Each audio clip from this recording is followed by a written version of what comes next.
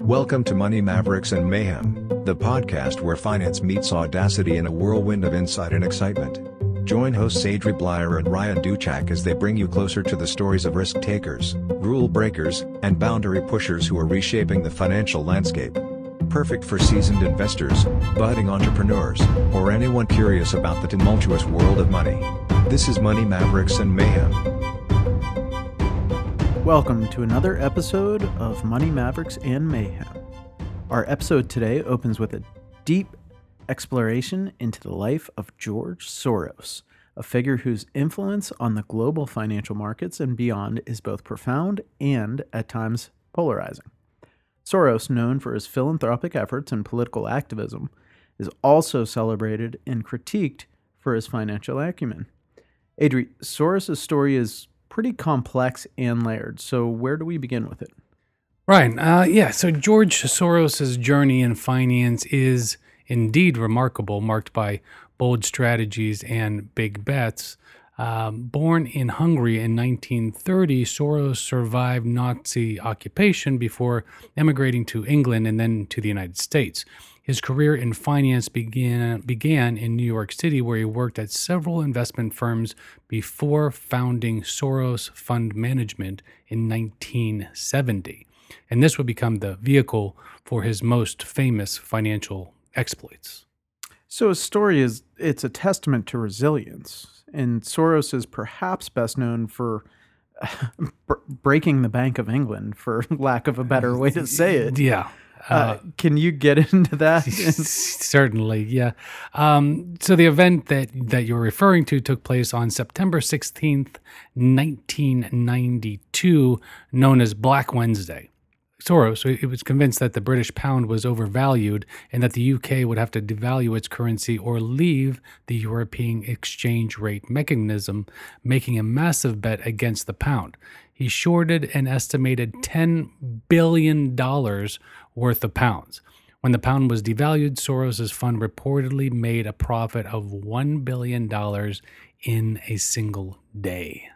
It's a pretty solid day at work. It's a good day at work. Yeah, it's kind of incredible. So Soros' strategy and its outcomes have been studied often by financiers and economists. What do you think kind of drives his investment philosophy? Yeah, I mean, Soros is such a polarizing and interesting character, and we are just talking about his financial we're not career. Getting we're not getting into career. Not in any of that, so don't misunderstand that. But Soros is driven by a philosophy that he calls reflexivity. It's the idea that market participants' biases and actions can influence market prices and fundamentals, creating a feedback loop that can move markets away from equilibrium, if you will. The approach led him to identify market bubbles and trends before they became apparent to others. Soros' success is not just in his financial acumen, but also in his understanding of the psychology of the markets. Reflexivity. Interesting word. Mm-hmm. And it's a concept that seems to underscore much of his thinking beyond just his financial endeavors. Yes. He's also known for his philanthropy and probably most well-known for his political activism. At least recently. Yeah. So how do these aspects of his life interact with his identity as an investor? Well, if you kind of look at this, Soros has often said that his financial success has given him a degree of independence that allows him to address the societal issues he cares about, right? So through the Open Society Foundation, he donated billions to causes ranging from democratic governance and human rights to education and public health. Philanthropy and his investment activities reflect a broader vision for the world. His broader vision for the world. Let me say that. One where markets serve society and opportunities for open and democratic societies are expanded. I am not going to take that bait and make a comment on that. But it's pretty clear that Soros views finance as a tool, which not just for personal gain, but to be able to be used for a broader societal benefit, even if that is based on his personal viewpoints and preferences. His career has been both celebrated and highly criticized. So what can we learn from the controversies that have surrounded George? I think there's a lot to learn, and it's clear, and I think it's a part of the problem that we have today with when we have billionaires, and there's only so much money for your personal use. When you get to these, you're a billionaire, you can't spend that amount of money. So now you say, okay, let me use it for the greater good of the people. But that's always the greater good of the people, the way I see it could be done. And that's why it becomes so controversial, right? Do what I say. I'm taking my money back and going home. I'm going home, right. But I think Soros' career illuminates the power of financial markets to influence nations and global policies. The controversies, whether they stem from his market activities or his political contributions, they highlight that intersection of finance, politics, and society. So for investors and observers, Soros' life is a reminder of the profound impact financial decisions can have beyond the markets, shaping economies and societies. And I think that's very powerful, especially for today, because it seems with the advent of the internet and the information that people are able to get, that the masses are having a better understanding that politics is influenced greatly by money. Right?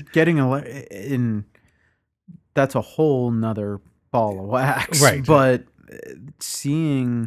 just watching the news and take your political side out of it, every political race, all the news talks about is how much money they have raised. And there is what seems to be a very direct correlation between the amount of money you raise for your campaign and winning. Mm-hmm. If I raise more than you, I win. Right. Not anything to do with me being a better political option or anything like that. It's how much, yeah. And who am I cowtailing to? And, if you want to go down that road of, people today kind of call it conspiracy theory, also, although it's not as much of a conspiracy anymore. But if you want to go, who's really making the laws?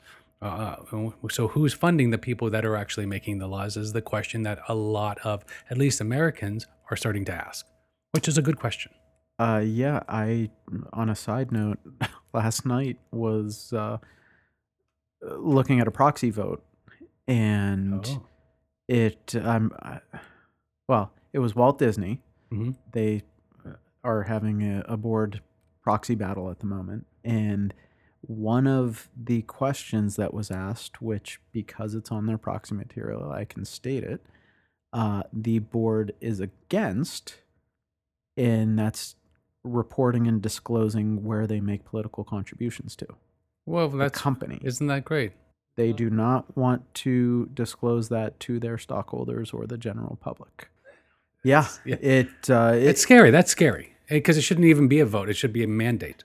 Yes. Yeah. You should have to disclose that. Absolutely. As a I won't public go company. into the other items on there, but that should be part of our regulations. But the people who are donating to the campaigns of the people who are the bosses of the regulators don't want you to know. Yep. Yeah. It's strange. So George Soros' legacy in finance and beyond, quite frankly, it's multifaceted. Between his speculative activities that broke the Bank of England to his philanthropic efforts aimed at fostering open societies, Soros kind of embodies the role of a maverick in the truest sense.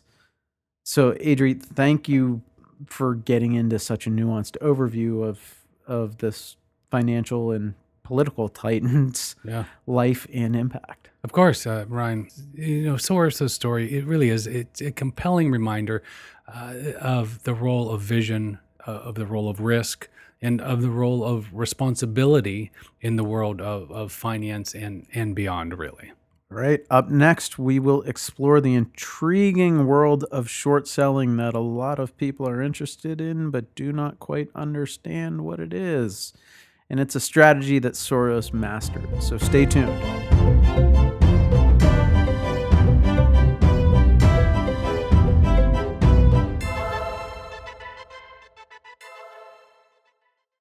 Endurance sports, swimming, biking, or running, can be a great way to stay healthy and fit, as well as test your physical and mental strength. Having a dedicated coach provides accountability and structure for the athlete's training, ensuring that the healthy lifestyle is maintained. With their guidance and expertise, Victory Multisport coaches are able to challenge athletes to not just reach their personal goals, but dig deeper into themselves and achieve things they never thought were possible, pushing them out of their comfort zone with confidence. They will create a customized training plan and provide motivation when times get hard so you don't lose sight of the desired outcome. Being part of Victory Multisport offers tangible results that allow anyone to surpass their greatest expectations. Reach out to the coaches at Victory at info@victory-multisport.com. That's info at victory-multisport.com. Victory Multisport is not affiliated with LPL Financial or the Monteverdi Group. And we're back. Transitioning from the strategic maneuvers of George Soros, let's dive into the mechanics of short selling, a tactic Soros famously utilized. So Ryan, short selling is often mentioned in financial news, but its workings remain a mystery to most. Could you demystify this a little bit for us? I certainly can, and it is complex, so I'm going to go pretty high level with this, but ultimately, short selling, in essence, is when you as an investor borrow a stock that you anticipate will decrease in value. So then you sell that at the current market price, the stock that you borrowed, and then you aim to buy it back later at that lower price. Okay. Now, the difference between the sell and the buyback price is the profit. So if I sell something that is valued today at 100, I borrow the shares, I sell them at the market price of 100. Now my goal is to then buy them back at, let's call it 80. That's a 20% gain that I made.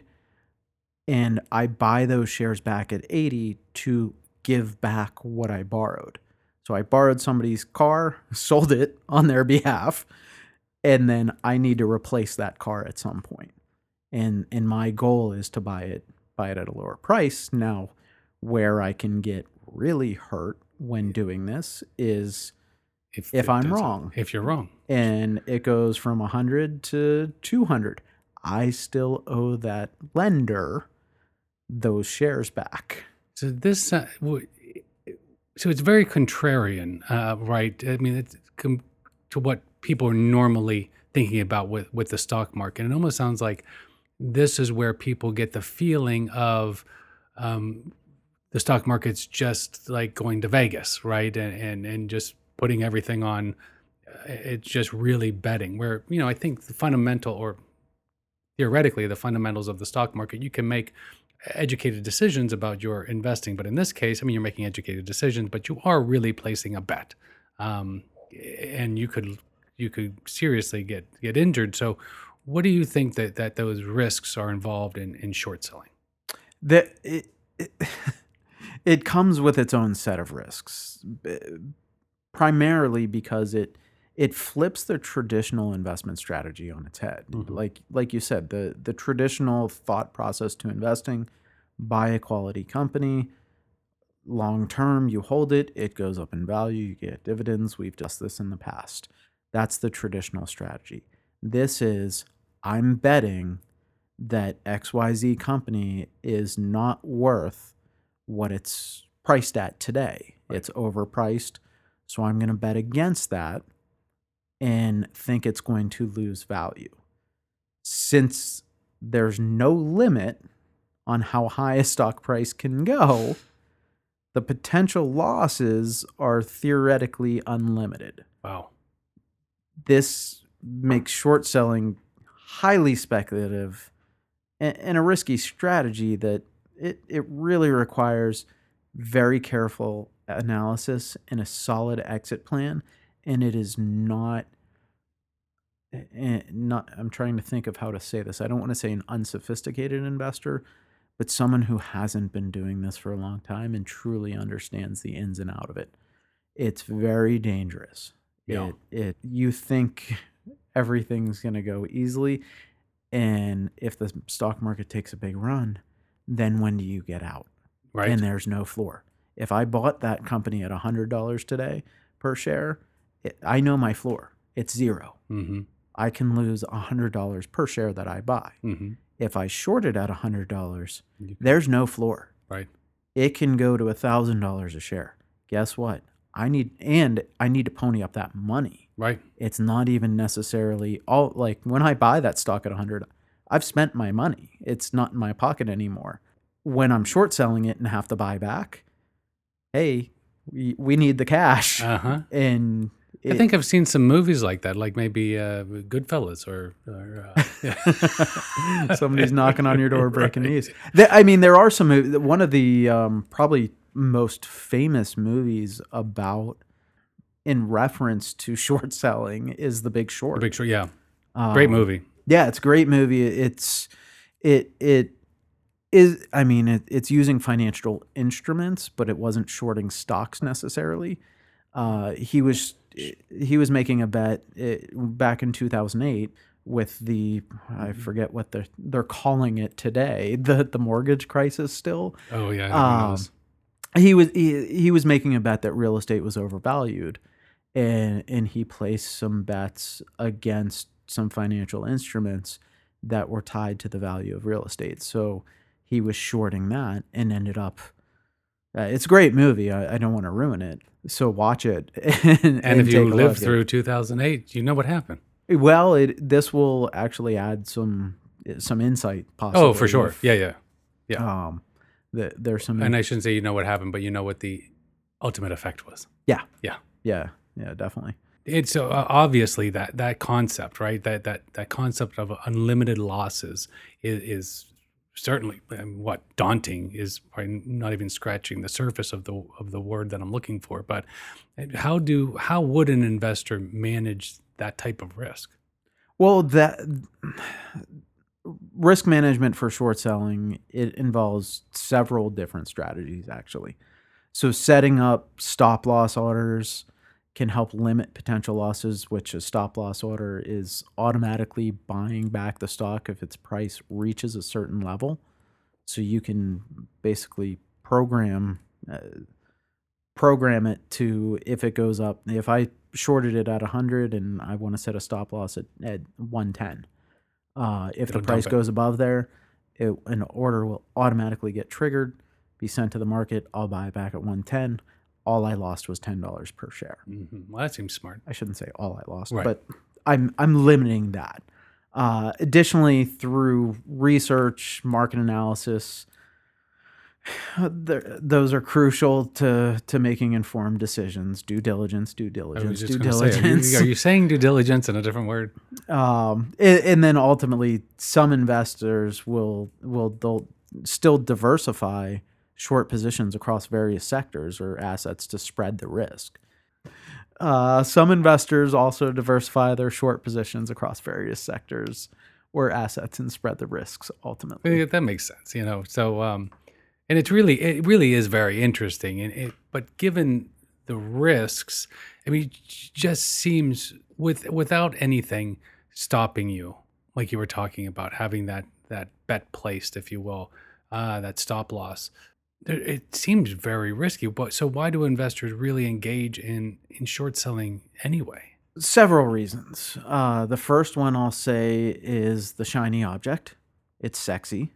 Mm-hmm. It's not boring. Buying whatever stock I bought or my grandmother bought, in 1950 and has owned for the dividends for the past 70 years it's boring. It's boring. Yeah, it's not sexy. Short selling is what you talk about, mm-hmm. especially when you win.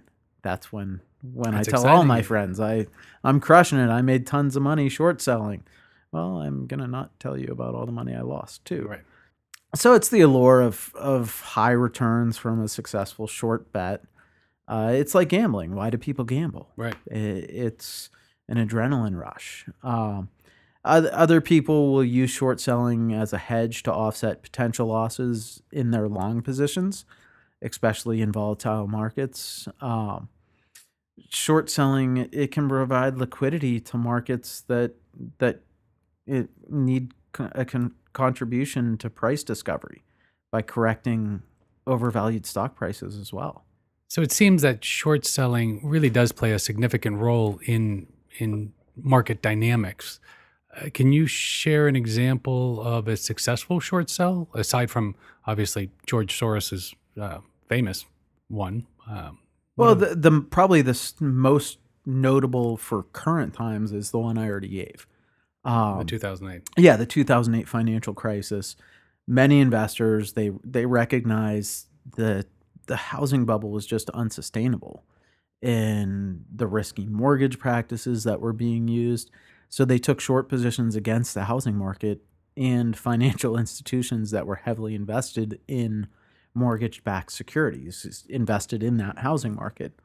And those who timed their positions well, they realized significant profits when the markets collapsed.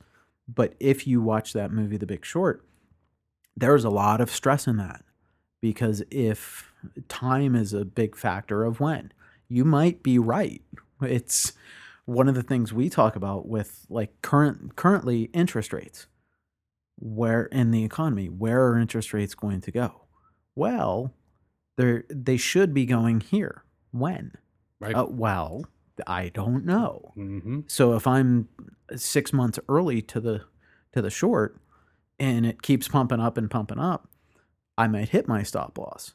I might hit, if I didn't listen to this podcast and didn't put a stop loss on, I might hit my kind of crucial point of no return where it keeps going up and I say, I can't afford this any longer. I need to cover this short and buy the stock back. And then it goes down. Right. So you dropped out right before, which would be my luck. I mean, that's just the way my life always goes. So no. Okay. So it's a testament to the power of the market insight and timing, as you said. So on the flip side, short selling, of course, has its critics. What are the criticisms of using this strategy? Probably the biggest critique is the argument that short selling can exacerbate market downturns, creating unnecessary volatility. So when somebody sees a downturn begin and they jump on board, and I forget which episode we talked about algorithmic trading. Mm-hmm. When that algorithm picks up prices going down, it might create a short and really exacerbate that downside. There's also concerns about the ethics of profiting from a company's misfortune. For some of you rolling your eyes about companies' ethics in America, no comment. But the ethical argument is kind of especially in cases where short sellers might have spread negative rumors to drive down that price. I mean, you want your bet to win.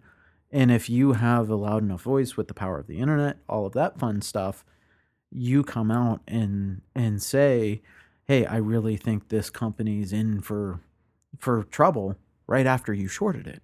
Mm-hmm.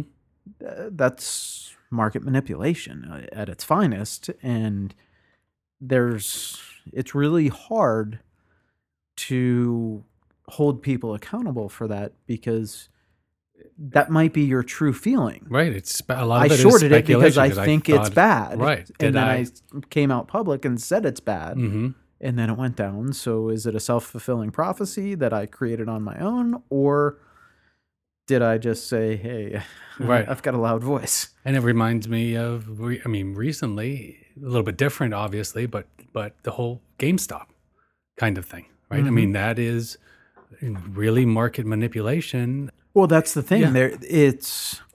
You create frenzies inside of a market, with GameStop as a perfect example. GameStop's valuation at that time, when people were, I forget what they call it, meme stock.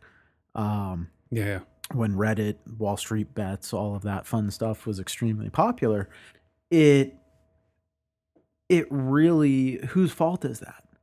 If I say, and that happens in Bitcoin, all of the frenzies and mayhem that we discuss on the show, a lot of it is, it's not correlated to the actual value of the company, but it's more about investor sentiment, which is important in investing. That matters. Absolutely. And is something you should do your due diligence on.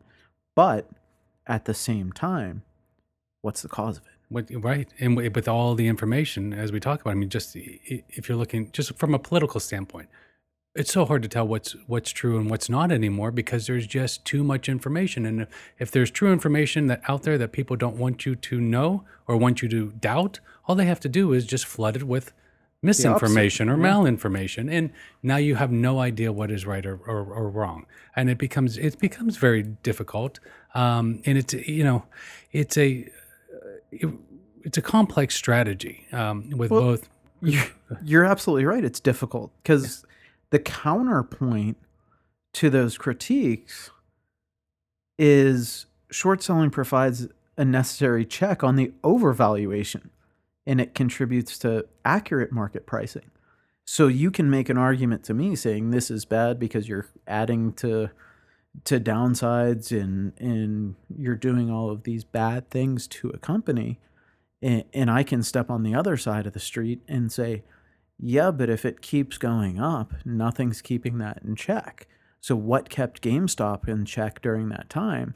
And ultimately what GameStop was, I'll call it the small, everyday individual investor trying to fight against short sellers. Right. Somebody, and I won't name names, but a couple big hedge funds were shorting GameStop, saying it's not valued.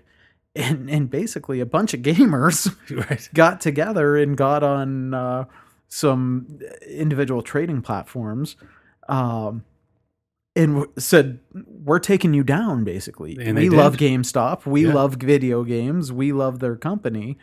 In my personal opinion, the short sellers, the hedge fund managers, were correct in the assumption that GameStop was a flailing company and not worth what it was showing on paper. So their short was right, but these gamers came out and were like, nope, don't. We love our game. Don't mess with it. Don't mess with it. Don't pee in my Wheaties. You're telling me my company's bad or my favorite company is bad? Nope, not happening. And they did some damage. Yeah, big time. Big time. That's a whole nother conversation, but it was kind of interesting to see the power that the people, the small people, I'll say, had over these giant hedge funds. And I'm talking billions of dollars lost. Giants. And if you're interested in that story, there's a documentary on it on Netflix, I think, which was really good. I forget what it's called. It's something GameStop. I don't know. It's pretty easy to find. Yeah, it's good. I watched it a few weeks ago. It was pretty interesting because I knew the basics of it, but it really delved into the people that were involved and the, all the players. Good information. It was very entertaining. Yeah. Obviously, it's getting back on track. It's a complex strategy, right? Obviously, it's got its supporters, it's got its detractors. Whether one views short selling is vital to market mechanisms, or if you view it as just simply gambling at its finest, its role in financial markets is pretty much undeniable. Oh, absolutely, Adri. Understanding short selling really enriches our comprehension of market mechanics and investment strategies. Now, next, we're going to examine Volkswagen's Short Squeeze. It's a dramatic real-world example of short selling's impact, so stay with us.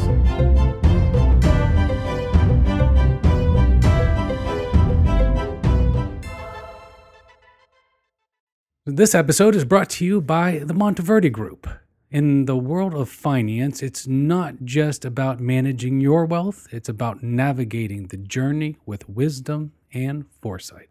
The Monteverdi Group stands with the visionaries and the innovators, offering bespoke financial strategies that align with your unique life goals. Whether you're eyeing the markets, planning your retirement oasis, or securing a legacy for generations to come, our team is dedicated to crafting a path that respects your ambitions and values. So what sets the Monteverdi Group apart?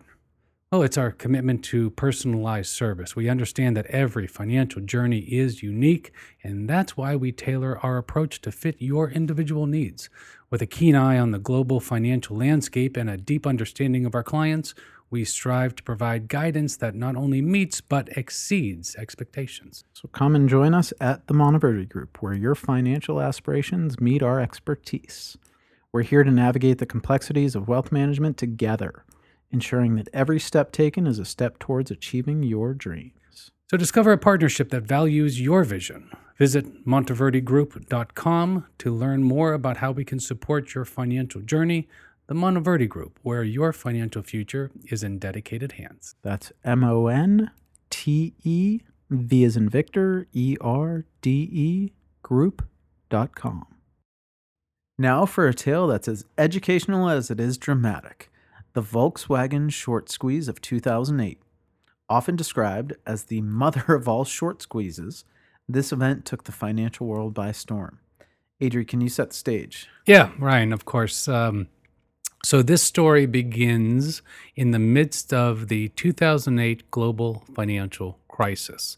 Volkswagen, like many companies, saw its share price decline. However, unknown to the market, Porsche, or Porsche, depending on who you are.